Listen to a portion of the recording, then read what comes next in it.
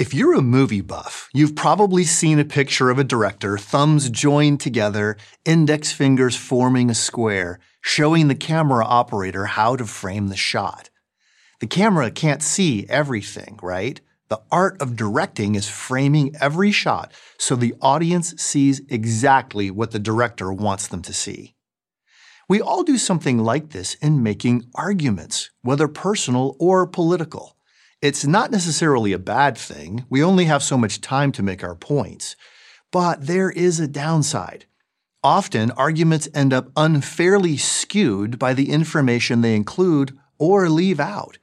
If you understand how framing works, you'll have a better chance of seeing through weak arguments and appreciating good ones. Let's look at some examples.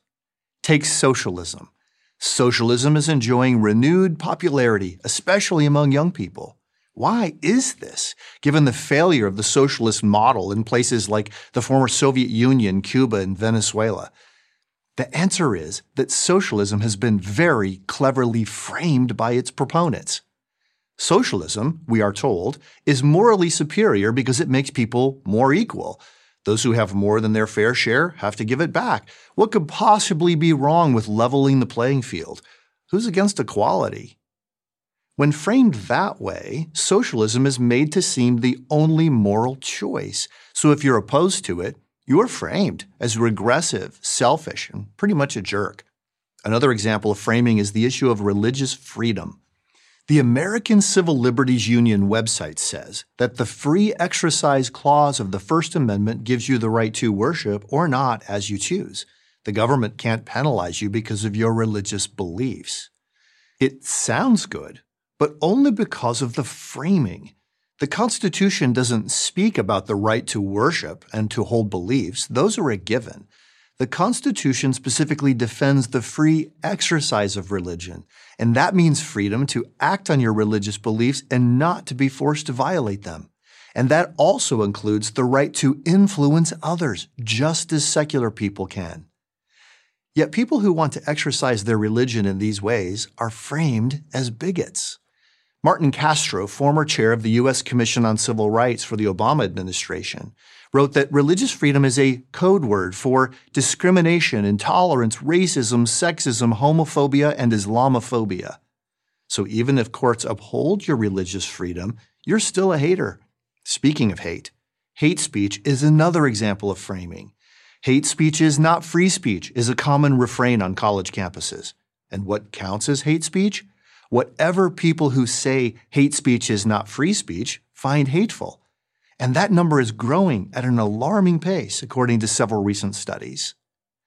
There are many other examples. People who question climate change policies are framed as science deniers. People who oppose abortion, even late-term abortion and a healthy pregnancy, are framed as waging a war on women. So how does someone who wants to present the other side of these arguments deal with this framing tactic? First, reject biased framing. Now that you know what framing is, you'll be able to spot it. That's half the battle. Say something like, "Do you think that's the whole story? Let me suggest another way of looking at it."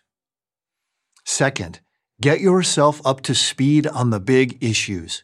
Don't expect someone else to fight your battles. Read up, memorize some bullet points. You know what they're going to say. You hear their arguments all day in the major media and in your classrooms. But here's where you have an edge. It is unlikely they've ever heard your arguments. You might be surprised what happens when they do. Third, set some basic ground rules. Bury the insults. No name-calling. General statements are fine, but they need to be backed up with examples. Make it clear that you're prepared to hear their arguments. In turn, they have to commit to hear yours. And then, may the best argument win. If nobody budges, that's fine. You've had a respectful exchange of ideas. If nothing else, that's a victory for civil discourse, and we certainly could use more of that. Just don't forget to look out for biased frames. They're great for making movies, but not for finding truth.